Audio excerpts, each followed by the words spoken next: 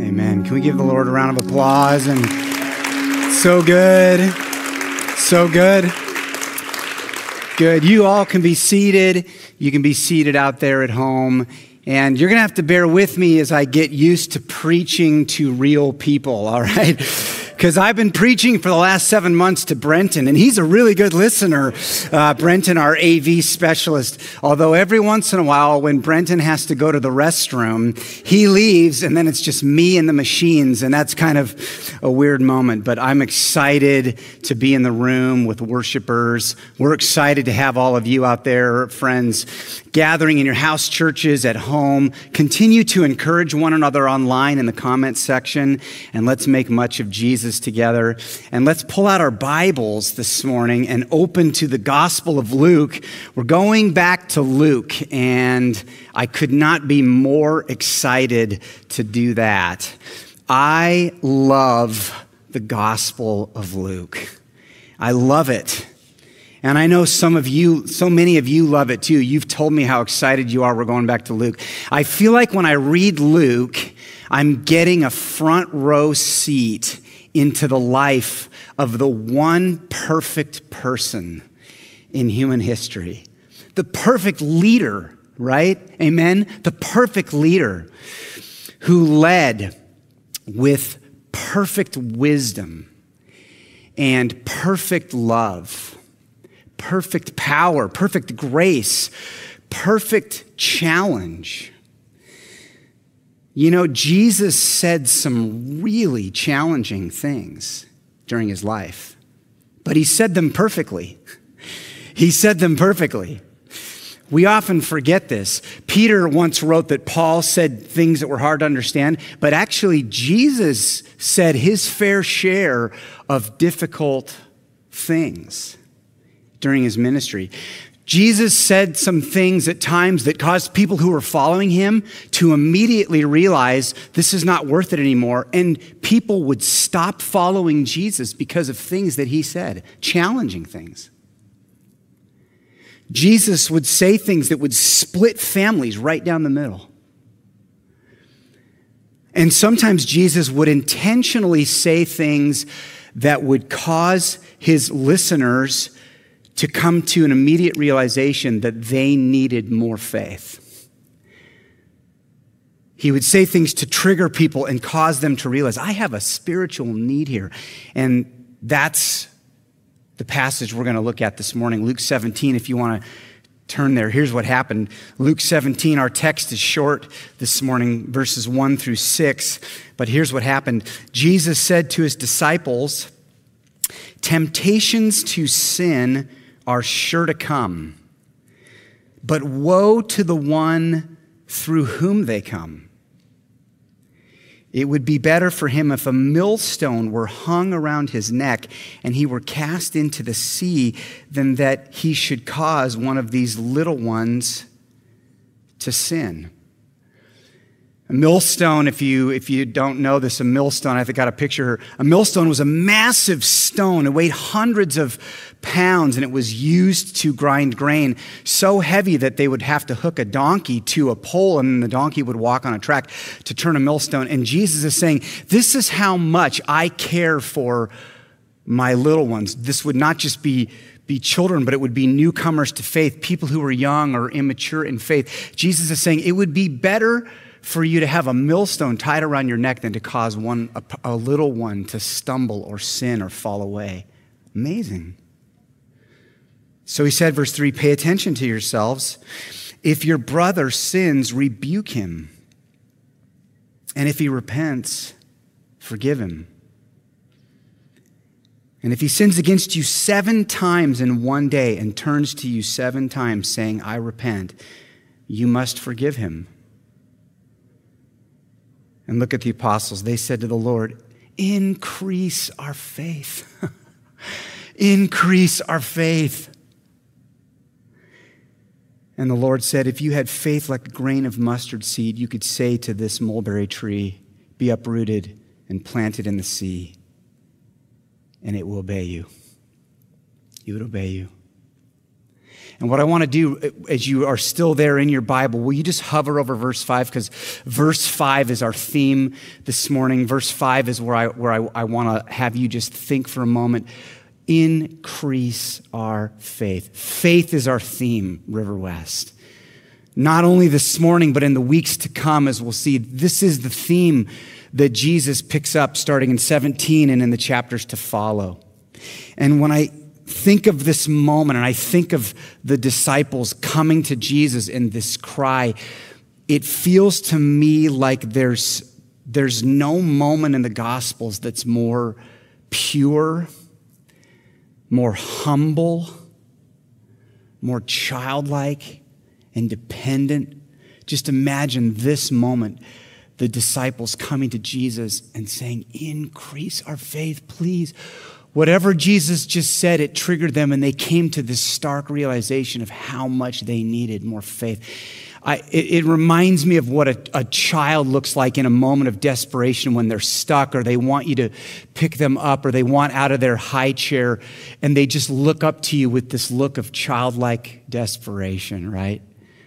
My daughters, I'll never forget that look. They would look up, Daddy, pick me up. Now I get that look when they want my credit card, but that's different.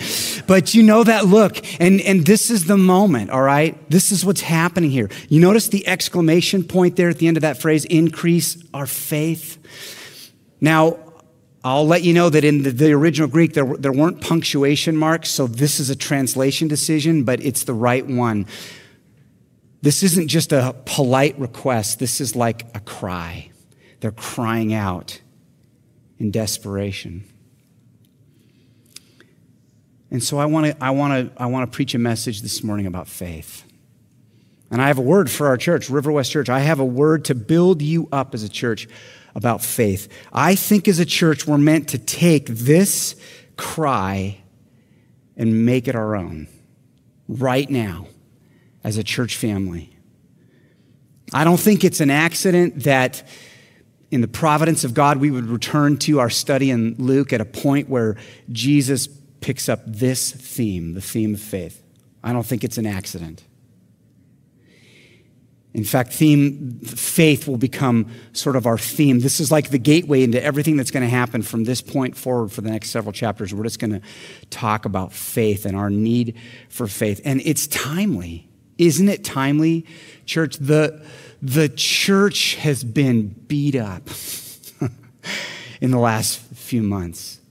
We've been bruised. We've been battered. It's been tough days for the church. Our church and many other churches, these have been tough days. We need faith. And not just the church. I mean, it's been tough for our world, for our nation. These have been tough times. I read this past week that the American Psychological Association, they sent up the red flags. They're declaring a national mental health crisis.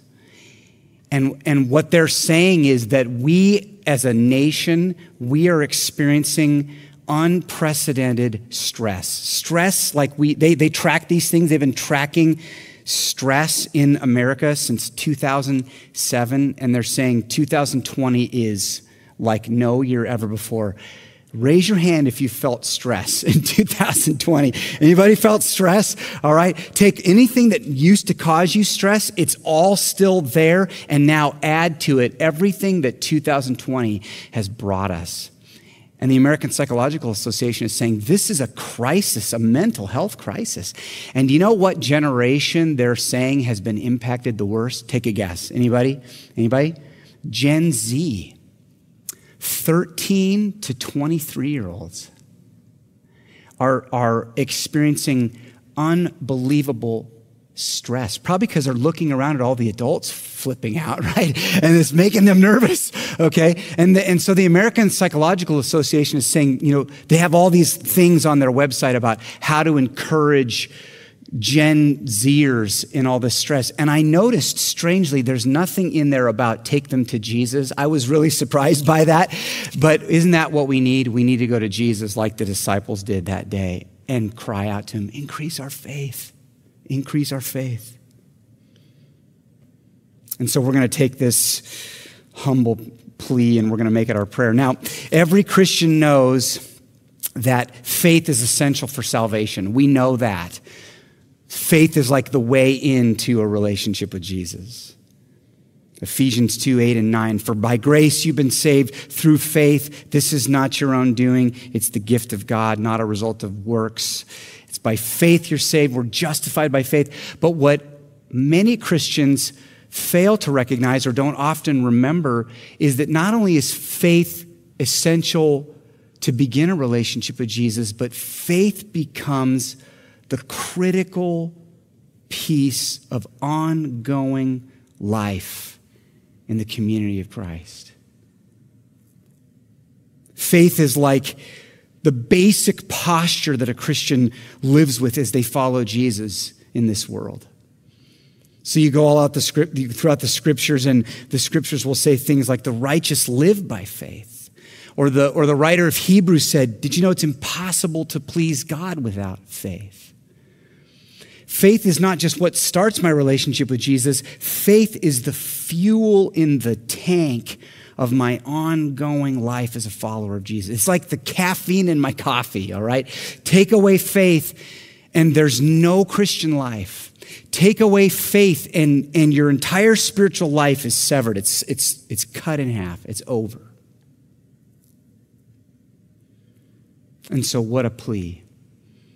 Like the apostles that day. What if as a church, River West, what if we as a church made this our prayer, made this our cry? Every time you gather with your community group, every time you gather around your dinner table over the next weeks and months, every time you are with a brother or sister, what if you said, let's stop and make that prayer that the apostles prayed that day. Let's make that our prayer.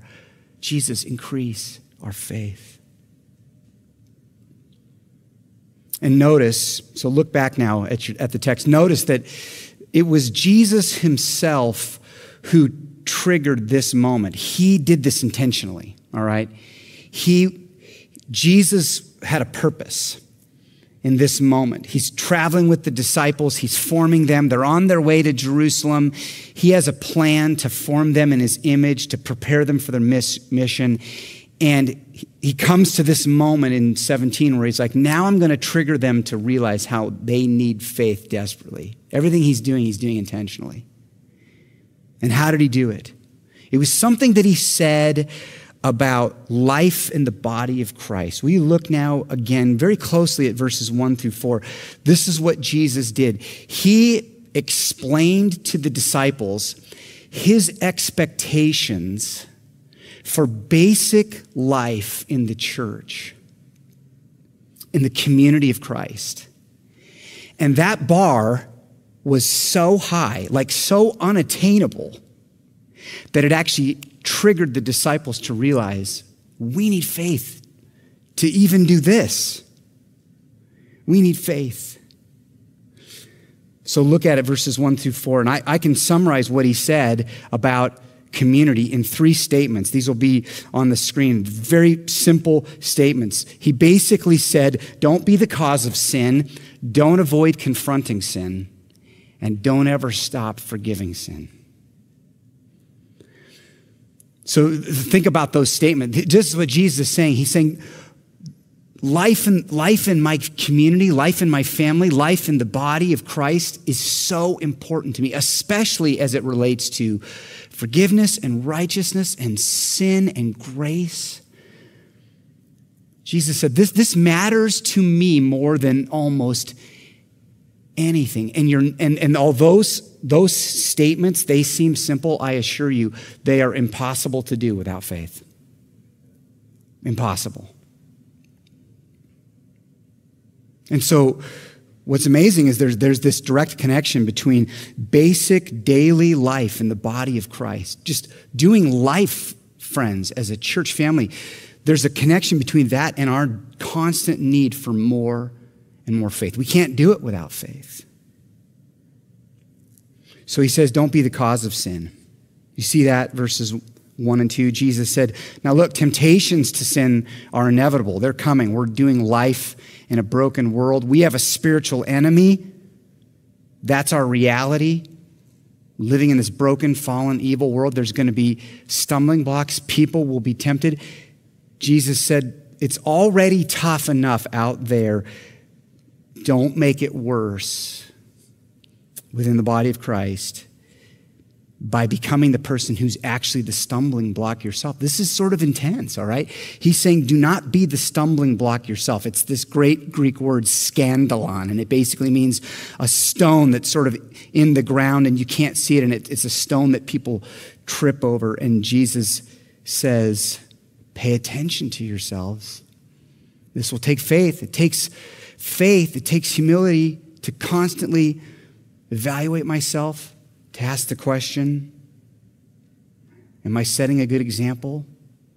Am I using my words well when I'm around other believers, especially believers who are new to faith, young in faith, immature in faith?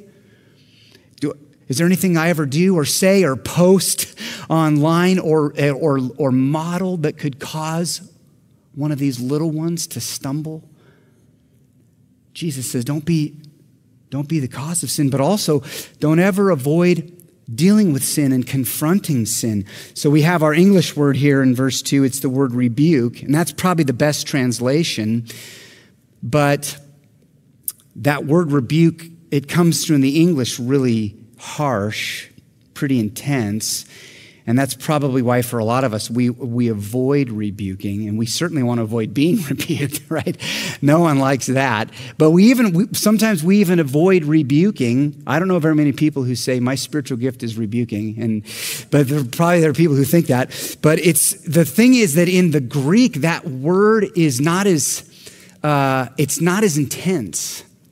So the Greek word means to come in love and give a warning to help someone correct their course before they go really off. It's almost like this preemptive, loving correction. And I like that. And I need that in my life. And I would say we probably all need that from time to time, right? But think about it. It's easy to talk about someone when they're needing correction, but how much faith does it take to go to them? To just go in love and gentleness and humility and bring that word of correction. That takes faith. There's no faith required to avoid sin in your own life or others, but it takes incredible faith to care about it and lovingly correct. It takes faith to repent of sin. You notice that that's two sides of the coin in verse 3. He says, if your brother sins, then correct. Go and in faith and love, rebuke and correct. But then also, if your brother repents, forgive him. Or if your sister repents. And both of these, I would argue, require incredible faith. How much faith does it take to humbly acknowledge, I need to go to somebody right now because I've wounded them. Several years ago, about 10, 12 years ago, the Spirit of the Lord convicted my heart that I needed to drive back to Eugene and I needed to go and make amends with a brother that I had wounded in my sin. And I'll never forget that drive from Portland to Eugene. It was the longest drive of my entire life. I tried to turn around so many times. How much faith did it take to make that drive? Wondering, what will he say?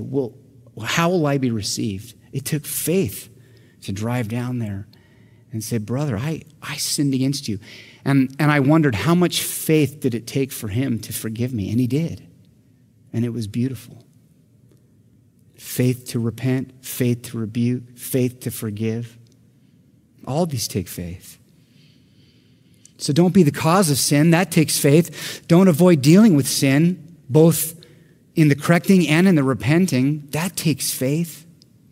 And maybe some of you this morning, as I'm even sharing this, you right in this moment, the Spirit is stirring you up and you're thinking of a relationship where you know, I need to go and I need to ask for forgiveness. I need to repent. I have a broken relationship with someone and I'm the cause. It takes faith. Don't be the cause. Don't avoid dealing with sin, but also don't ever stop forgiving sin. Will you look at it there, verse 3? This verse 3 and 4, Jesus said this to trigger his disciples. Can you imagine, just think about this, can you imagine a sister or a brother in your life sinning against you 7 times in the same day? Just think about that, okay? 7 times in the same day and 7 times coming back and repenting, truly repenting. I repent, I blew it. And Jesus says, you must forgive that person no matter how many times in the same day. That would take a miracle, right? That would take a miracle of faith. This is a miracle. So a person says, I need great faith so I can do great things for God. That's why I need faith. I need to be a warrior for Jesus in this world. And Jesus says, actually, you just need faith to do basic life in the body of Christ. Basic day-to-day life in Christian community requires faith. It's a miracle. It's a miracle. Amen? It takes a miracle. Faithful, forgiving, gracious, repentant, righteous life together in Christian community cannot be done without faith. This is what Jesus is saying. This is what Jesus is triggering in the disciples. I thought about it this week.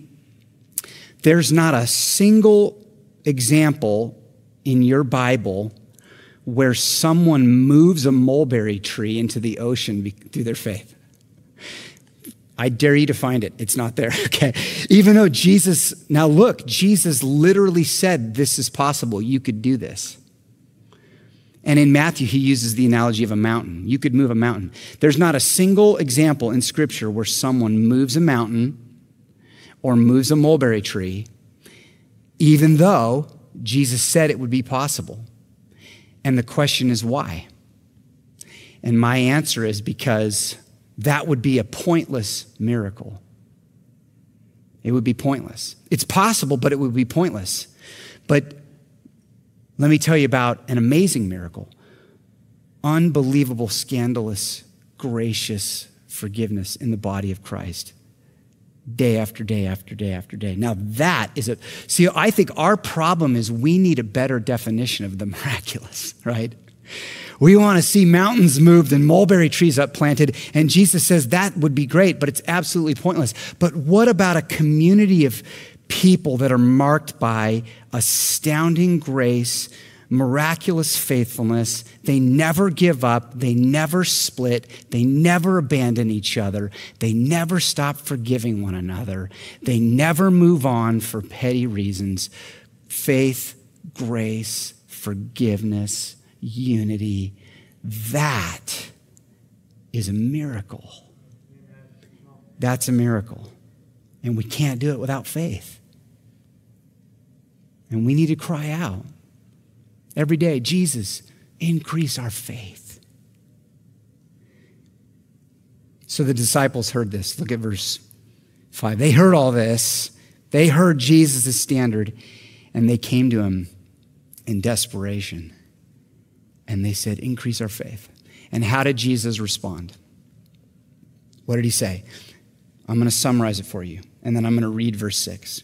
He basically said, they said, increase our faith, and Jesus said, the most important thing actually is not the size of your faith, but actually the most important thing is the size of the God to whom your faith is directed. Amen. Amen. It actually does not matter how big your faith is. What matters is the size of the God to whom your faith is directed. It's not great faith that you need. What you need is faith in a great God. And luckily, a great God is exactly who we have. Exactly who we have.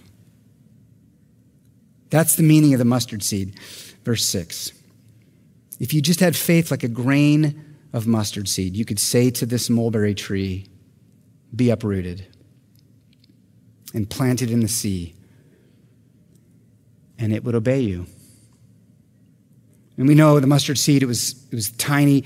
You could actually have a mustard seed in your hand and not know it. That's how much of a speck a mustard seed was. And I love it. Jesus is saying a lot of things. First, he's saying, God, first of all, the point is that the faith is so small that the only one who actually is moving the mulberry tree is God. God's the one who moves mountains. God is the one who moves mulberry trees and uproots them. God is the one who's great. And we don't need great faith. We just need a faith that connects to that God, like a window where you can see through and see the true power, the true glory. But what the wisdom of Jesus here, I think it's really astounding, because what he's doing is he's protecting the disciples, I think, from becoming too preoccupied with themselves. Don't get preoccupied looking in right now. I know you feel inadequate. I know the standard is high, but the danger would be to start looking inside. Oh, is our faith big enough? And Jesus is saying, don't get caught up there. Okay? And even you, like River West, brothers and sisters out there tuning in, when you hit the wall, when things get hard, when you get stuck or you get confused or you're frustrated or community gets messy or things start to feel divided or you just realize your inadequacies,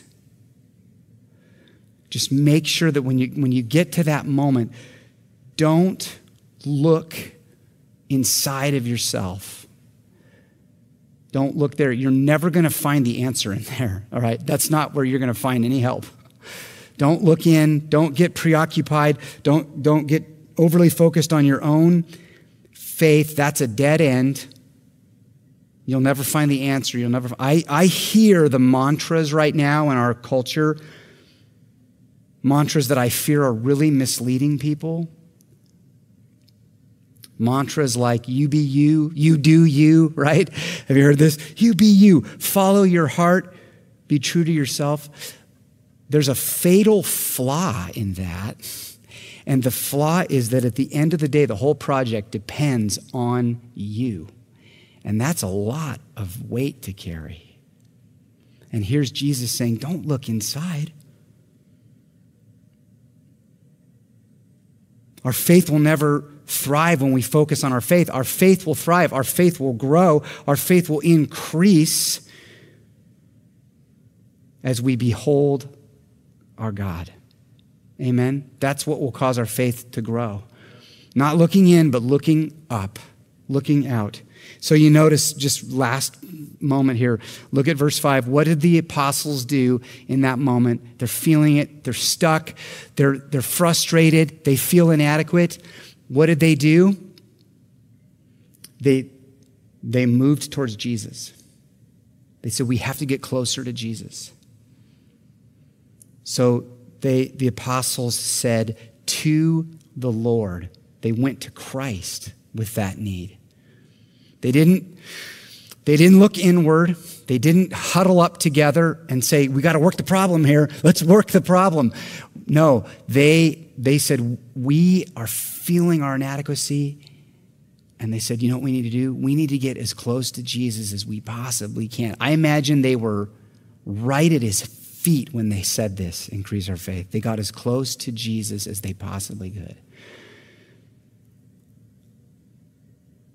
And River West, that's exactly what we need to do.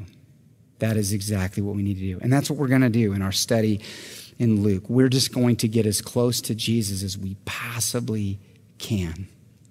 The closer we are as a church in proximity to Jesus, the more our faith will grow. Can I get an amen to that? The closer we get to Jesus, the more our faith will grow. And that's exactly what we're going to do. Every week from this point forward, faith is our theme. And every week from this point forward, we're going to get as close to the one truly perfect human being in history. And as I close, I do have one question that I have to ask. And it's a very simple question, but I really want you to think about this. How close are you to Jesus right now? How close are you? How connected to Jesus are you right now? Notice, I'm not asking you how religious are you, how theological are you, how spiritual are you? I'm asking you, how close are you to Jesus right now? Because Jesus is trying to get close to you. And we're about to worship together. And in a moment, I'm going to say a prayer. And I just have a feeling, I don't know who you are out there, how many of you have tuned in. I don't know where you're at, but I just have a feeling that this morning there are some who, as you've tuned in, you're coming to the realization, I've wandered away from Jesus, and Jesus is calling me back because he wants to increase my faith. And if that's you, this next few moments is for you as we pray together. Could I have everyone just bow your heads with me, and we'll say a prayer as the worship team comes. Heavenly Father, how we thank you for this moment that Luke records. A moment that's so pure, probably the most pure, desperate prayer in the Gospels. A cry for faith.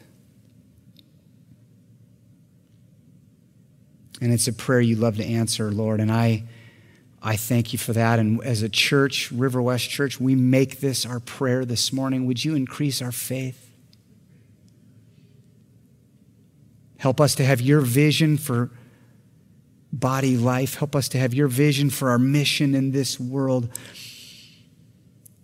We pray, Jesus, that as we lock into you in our study in Luke, we will see amazing, miraculous, life-changing things happen in our church and in our community and in our world.